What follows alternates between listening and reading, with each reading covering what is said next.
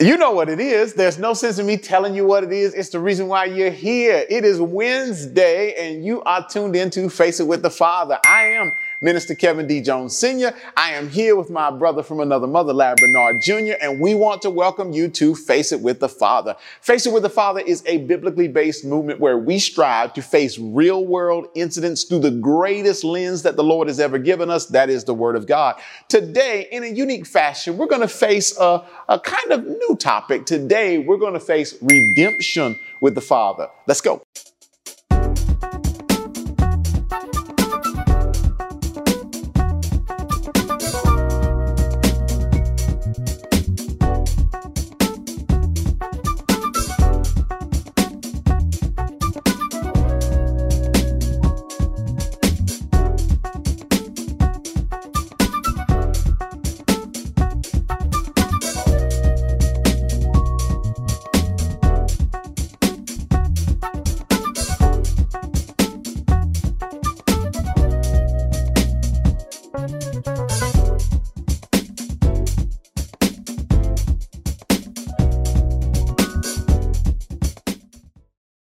As we stated already, today we are facing redemption with the Father. Redemption is a new topic. Redemption is not one that we deal with too often. Redemption is one of those terms that some people would call churchy. It is a congregational term. It is a term for what many would call maybe the culture Christian, the person that is church, the person that is regularly attending. Maybe you hear the term redemption and fundamentally it makes sense, but there is a desire to expound on it a little bit more. We're going to take flight on that. Every person who has a desire for God needs to know what redemption is. If you have a good understanding of redemption, you will die to the notion of any measure of your past being quote unquote so bad that God doesn't want you.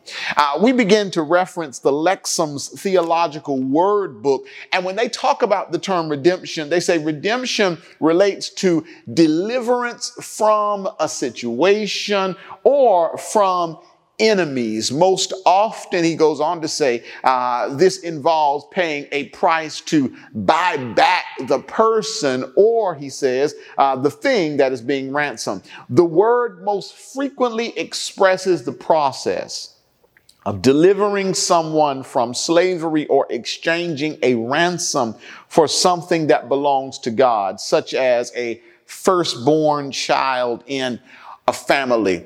When you think about the term redemption, redemption is the cornerstone of salvation. There is no conversation about salvation without a full understanding of redemption. When we sinned in this world, we violated the covenant and the agreement that we had with God. As we sin, we put greater distance between us and God, and sin creates a debt that must be paid.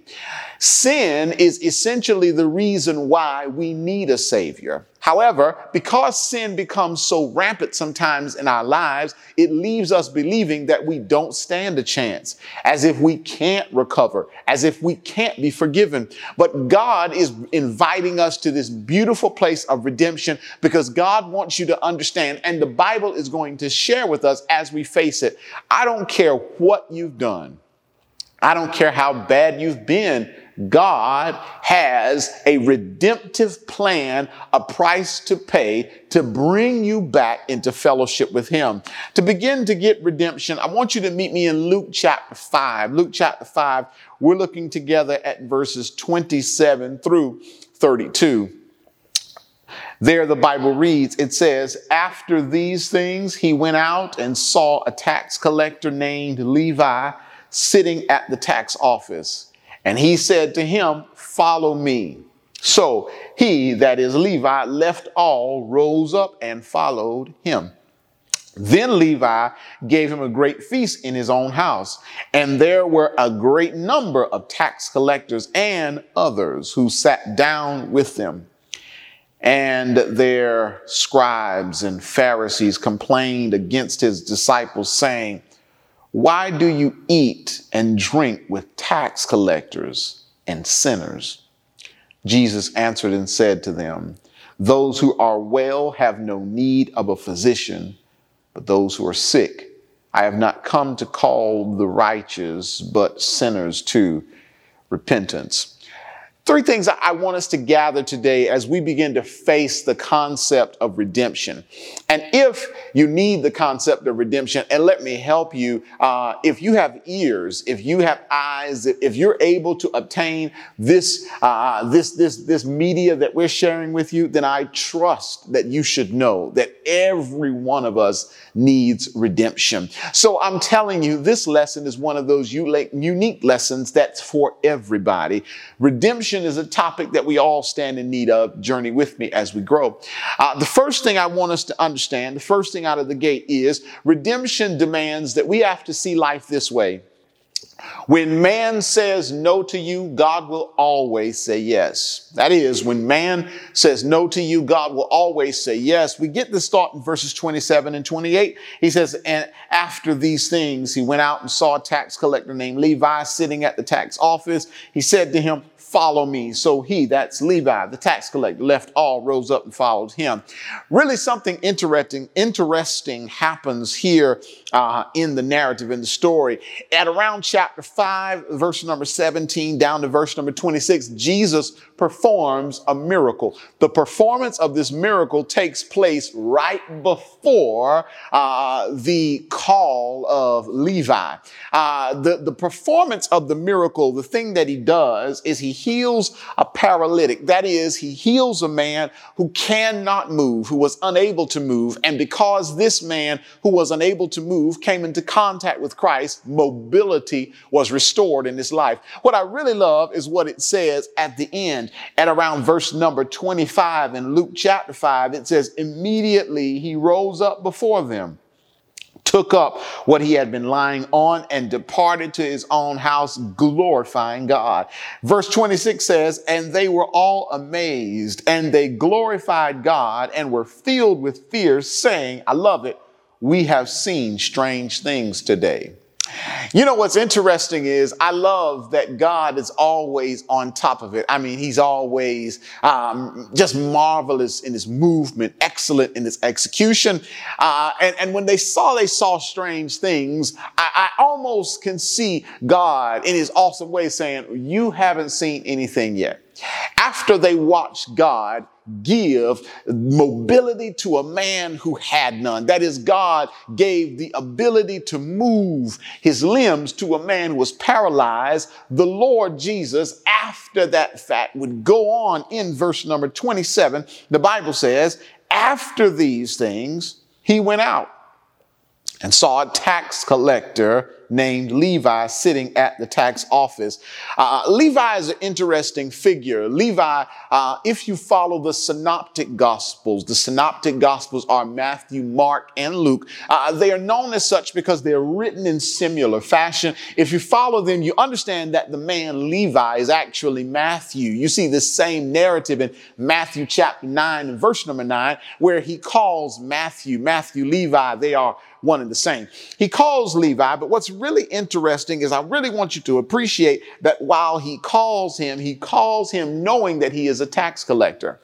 A tax collector at this time is a unique individual. A tax collector is one who is a Jew, but he disconnects or disassociates himself mildly from the Jews to align himself with the Romans, to take taxation from the Jews to give to the Romans. The Romans were the then rulers of the Jews. They were exercising dominion and authority over them.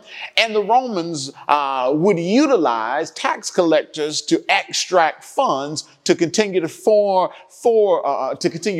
the Roman conquest and the building of the Roman Empire. Now, the Romans knew full well that the tax collectors were greasy, kind of sleazy individuals. That is, they had full knowledge that the tax collector would extract more than he was directed. He would shave off a portion for himself and give to them. And the Romans could care less, inasmuch as the tax collector was indeed collecting. This person is likened unto one who is a member of an oppressed group, but leaves the oppressed group to align himself with the oppressor, to join the oppressor in oppressing the oppressed. Well, that's the tax collector. The tax collector was despised. The tax collector was hated. No one was a fan or a friend of the tax collector. But the Bible says that Jesus, after he had done this thing, after they said, we've seen some strange things today, Jesus would go on to essentially say, you haven't seen anything yet. He went outside and he saw Levi, a tax collector, and he told the tax collector, I want you to follow me. This may not seem like much to us, but you got to appreciate the then known culture concerning tax collectors. Meet me, if you will, Matthew chapter 5 and verse number 46. Jesus is beginning to expound to his listening audience to show how they should be different, how he's looking for them to, I don't want you as people of God to just be ordinary people. You have to strive for higher. You've got to love stronger. You got to give stronger. Your light has to shine brighter. He begins to contrast the existence of the people of God. Matthew chapter 5, verse 46, the Bible says, for if you love those who love you, what reward have you? Do not even the tax collectors do the same? And if you greet your brethren only, he says, what do you do more than others? Do not even the tax collectors do that also? Jesus uses the parallel because he's saying that if you just give love to people that love you, you're no better than everybody else in the world. I mean, if people just love people that look like them and support people that look like them, then really, you're not really executing what it is to be a Christian. He's saying that that's something that tax collectors do. And he raises the tax collector because the tax collector fundamentally is not a person that you would expect anything good from. Keep that thought. Meet me now in Matthew chapter 18. Jesus is going a bit further, and Jesus is now talking about what to do with people who don't respond well to congregational discipline. So in around chapter 18, we're looking together at verse number 16. He says, but if he will not hear, take with you one or two more, that they may be, that by the mouth of two or three witnesses, every word may be established. Verse 17. And if he refuses to hear them, tell it to the church. But if he refuses to hear even the church, let him be to you like a heathen and a tax collector. It's powerful that you know that he says like a heathen and a tax collector. That is, Jesus kind of marries these two together because that was a righteous marriage. Remember, Jesus was incapable of lying. So it is an honest thing to say that you could righteously parallel the heathen and the tax collector into a mutual agreement, and you wouldn't miss the fundamental truth established in the parable. Well, Jesus goes outside and Jesus looks at a tax collector, the worst of the worst, the standard of what it is to do the bare minimum, the standard of how you ought to treat someone who doesn't act right in the church. I'm talking about this was the despised of society. This was the ugly of society. And Jesus says, that's the one I want. I want the one that you reject. I want the one that you neglect. I want the one that you don't want. That's the one that I want. I want you to understand that when it comes down to the Lord that we serve, listen carefully as I share with you that when man says no, God says yes. You see, God had a mission for him, and his mission that God had for him was a mission relevant to his present in spite of his past. Carrying on to verses 29 through 30, we're back once again at Luke chapter 5. The Bible says, then Levi gave him a great feast in his own house. There were a great number of tax collectors and others who sat down with them. And their scribes and the Pharisees complained against that's Jesus' disciples, saying, why do you eat and drink with tax collectors and sinners? After we understand that when man says no, God says yes, we graduate to our second point. Our second point, if you will allow, is simply this: your past may very well make way for your purpose. Could it be that who the tax collector was in his former day would prove beneficial in his glory days? That is there power in your past? I say that because I know more than a handful of people who have a fear of coming to God because they can't even let go of their past.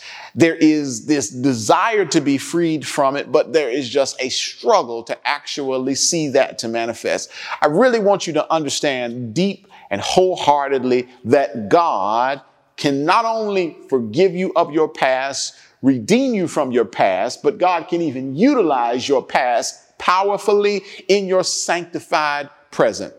In this passage, I want you to note very clearly what's happening here. You see, the Lord called Levi, and Levi now opens up a great feast in his house, and Levi now has the access to bring Christ in connection with the people that need him. That is, Levi, like all of us, we are, birds of a feather flock together. So as preachers kind of congregate with preachers, and plumbers congregate with plumbers, and teachers congregate with teachers, tax collectors congregate with tax collectors. And Jesus has demonstrated in his calling of Levi that the Lord is showing that I can use the despised of society and I can redeem them and give them powerful purpose for their future.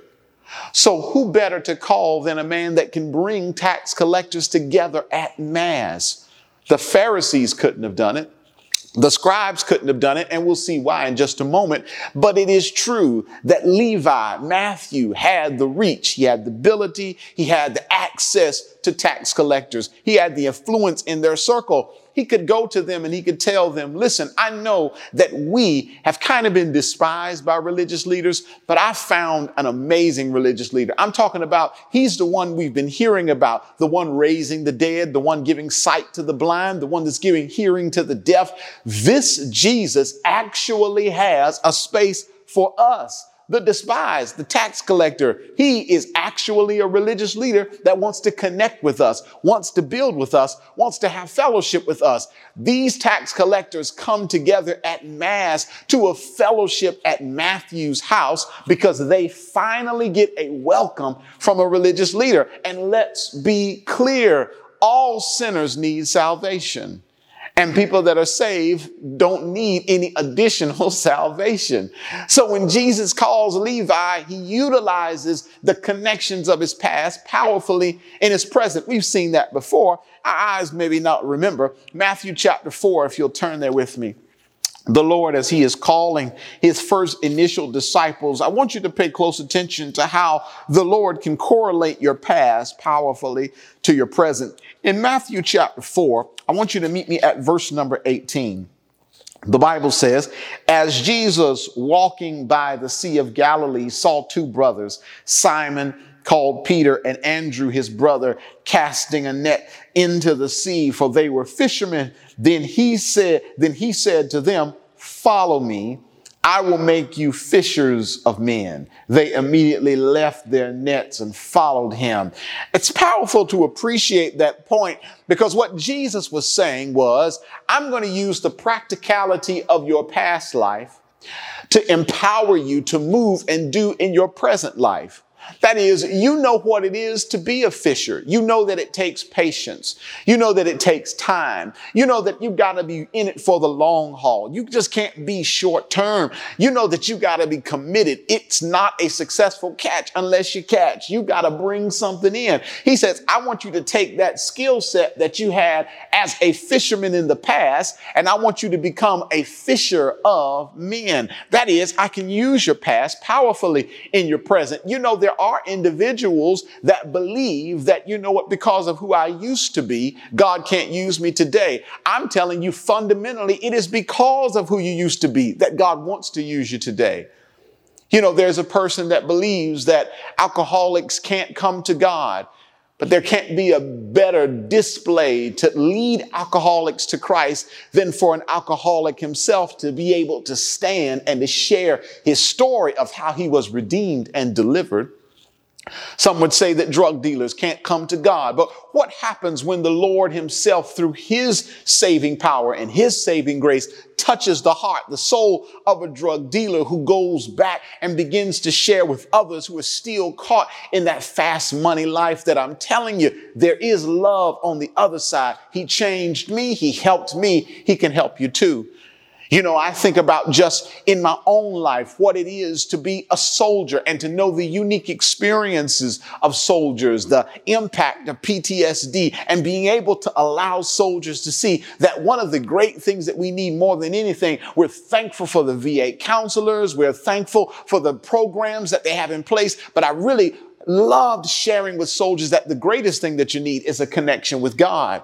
It's because your past has a purpose in your present for your service. You can use those days of where you came from to empower and use you in today. And let's be clear, it is understanding that fact that separates what I like to call Christians from church folk. Yeah, if you look close in the text, the scribes and the Pharisees, they are what you call church folk. And church folk are people that just go to church. I want you to know it is said, it is true. People say, you know, one of the reasons why I don't want to go to church is because there are hypocrites in the church. And I tell you, as a person that leads a church, that yes, every church has some hypocrites in the church. But I would tell you right now, you know, every grocery store has hypocrites in there too. And hey, well, you know, you're going to go, right? Because of what you need on the inside. Well, the point is that, yeah, you can't miss it because Jesus has brought a crowd together and he used Levi, tax collector, to do it. Tax collectors all in the building, tax collectors all around the house. And all these tax collectors, these rejected members of society, the ugly, the low, the ones that Jesus used righteously as a standard for doing the bare minimum or how you ought to treat somebody that doesn't do right. And Jesus now has an audience with them and he's fellowshipping with them and he's eating with them. And he's not trying to allow them to change him to be like them. No, he knows that he's there to at least share his worldview so that they might begin to become a follower of him. But there goes the church folk. Church folk just ruining the thing. Bible would go on further to tell us around about verse number 30, the Bible says, and there scribes and Pharisees complained against his disciples, saying, why do you eat and drink with tax collectors and sinners? You know, here's the interesting thing about it. We established in the first point that when man says no, God says yes.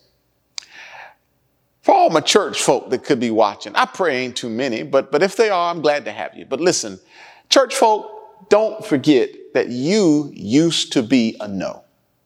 You used to be a no. There was a time before you became who you are today that you didn't look the way you look. You didn't talk the way you talk. You didn't act the way that you act. There was a time when you were in the same shoes, the same position, the same set of existence of these tax collectors. And just like they needed the Lord in their lives, well, you needed him too. 1 Corinthians chapter 6 is a passage that I love. Paul, as he's beginning to expound to the church in Corinth, he's talking to them about the power of transformation. He's making very clear, you just can't live a sinful life. You can't treat people wrong. You can't do wrong and expect God to deliver you. That's just not how it works. We have to wake up with a passionate interest in having faith in Jesus Christ, serving our Lord and Savior, being a light in the world, and striving to be good to mankind at large. He would go on further to say in 1 Corinthians chapter 6 and verse number 9, the Bible powerfully says, listen carefully. He says, do you not know that the unrighteous will not inherit the kingdom of God? Do not be deceived. Neither fornicators, nor idolaters, nor adulterers, nor homosexuals, nor sodomites, nor thieves, nor covetous, nor drunkards, nor revilers, nor extortioners will inherit the kingdom of God. I love verse 11. And such were some of you. The only difference in those who are judging people and the people you're judging is this. But you were washed, but you were sanctified, but you were justified in the name of the Lord Jesus and by the Spirit of our God. That is, I don't care who you are. I don't care where you're from. I don't care how you live. Every person has a past. And that past has an ugly narrative to tell about you, a true narrative, an honest narrative. And the change in that narrative has been God. And if we're being truthfully honest, even as God changed the narrative, even today, we still know that there are blemishes in the record. And if it wasn't for repentance and continued remission, that record would go back to being as ugly as it was before. That is, I know what it is to be a sinner, and I know even today what it is to struggle with sin. So if I'm ever in a space where I am surrounded by people who need that connection, I can not only sympathize, but I can empathize. Levi is a powerful tool that the Lord uses because Levi brings together people that wouldn't have been brought together otherwise because his past had an effective use in his present. Let's wrap this thing up. Our last point back at our lesson text is never forget Jesus' mission is the messy. Jesus is not looking for the holy. He's not looking for the sanctified. He's not looking for the called. He's not looking for the perfect. He's not looking for the upright, the do-gooders. That's not who Jesus is looking for, because if they operate as they should with a measure of humility and grace, they would understand that he doesn't have to look for me. I have been made such because he found me already. Jesus' mission is the messy. I'm talking to any person who believes that you're so far gone, so distant, so wayward, so wicked, so deep that God can't touch you or use you. The devil is a liar, and he's always been a liar. And his greatest space of exercising his deception is oftentimes in the way that we think. 1 Timothy chapter 1, as we get ready to land the plane today, Paul talking to his son in the gospel. And Paul, the reason why we have the mass majority of the New Testament, is talking to him about his former life. At around verse number 12 in chapter 1, the Bible says, I thank Christ Jesus our Lord, who has enabled me because he counted me faithful, putting me into the ministry. Although I was formerly a blasphemer, a persecutor, an insolent man, but I obtained mercy because I did it ignorantly and in unbelief. And the grace of our Lord was exceedingly abundant with faith and love, which are in Christ Jesus. This is a faithful saying and worthy of all acceptance, that Christ Jesus came into the world to save sinners, of whom I am chief. Let's face redemption with the Father. I don't care who you are, where you are, how bad it is. Please know, trust, believe, and understand that that's all the more reason why the Lord is moving in your life. It is a defeated devil's agenda to try to sell you on the notion that your past is so bad that God doesn't want you. And the only reason why he's doing that is because he's hoping that you might fall for it and believe it. The Lord says, come unto me, all ye that labor and are heavy laden. All of you all that are just sick and tired of being sick and tired, and I will give you rest. There isn't a person listening to this video right now that is so far gone that God doesn't love you. He wants you in your mess, because your mess will empower your message for the master. Let us pray. O most righteous and heavenly Father, thank you so much for your redemptive power. Thank you for loving us, touching us, helping us, redeeming us, reaching us, Lord. We thank you for not leaving us. We thank you for believing in us, for helping us, for pushing us, dear Lord, for giving us the love that we felt in our hearts that we didn't deserve. Lord, we need it from you. We know that it's hard to find it in this world. Lord, it's a reminder as we meditate on your love that this world is not our home and we are just passing through. But while we're here, give us the strength to share the message with as many people as will listen, that there is love at the throne for every person that will approach, regardless of who you are. King Jesus, we praise you, we thank you, and we love you. These and all prayers we ask in your Son Jesus' name we pray. Let us all say, Amen. Well, hey, that is our time. As always, we thank you for stopping in and connecting with us here at Face It with the Father. Do me a favor. Two things, if you don't mind. Take a moment, pick up your phone. I want you to open up your podcast app. That is your Apple Podcast app or whatever podcast app you use on your Android phone, Spotify, whatever. I want you to open up and I want you to search for FIWTF, FIWTF. And I want you to subscribe. That is Face It with the Father, the podcast. That's where we share this information with you. We'd love to connect with you there. Also, if you're so inclined, maybe you feel like, it's really been a blessing. You can be a financial supporter of Face It with the Father. Visit us at FIWTF. There is a link there where you can donate and support this effort. Whatever you can give is a blessing. We thank you. And if not, just share the word with somebody. And that is help plenty enough. Connect with us on social media at FIWTF on Instagram and Facebook, Instagram and Twitter. On Facebook, you can find us at Face It with the Father. Also, connect with Pembroke Park, www.pembrokeparkcoc.com. And of course, at Instagram and Twitter, at Pembroke Park COC, and of course on Facebook, Pembroke Park Church of Christ. On behalf of myself, Minister Kevin D. Jones Sr., my brother from another, the producer of this great podcast and this biblical movement, Larry Bernard Jr., and the saints of the Pembroke Park Church of Christ, we thank you for stopping in with us. In this life, you're going to face a lot. Highs, lows, ups and downs, lefts and right. But whatever you endure in this life, make sure you face it with the Father. Take care and be blessed.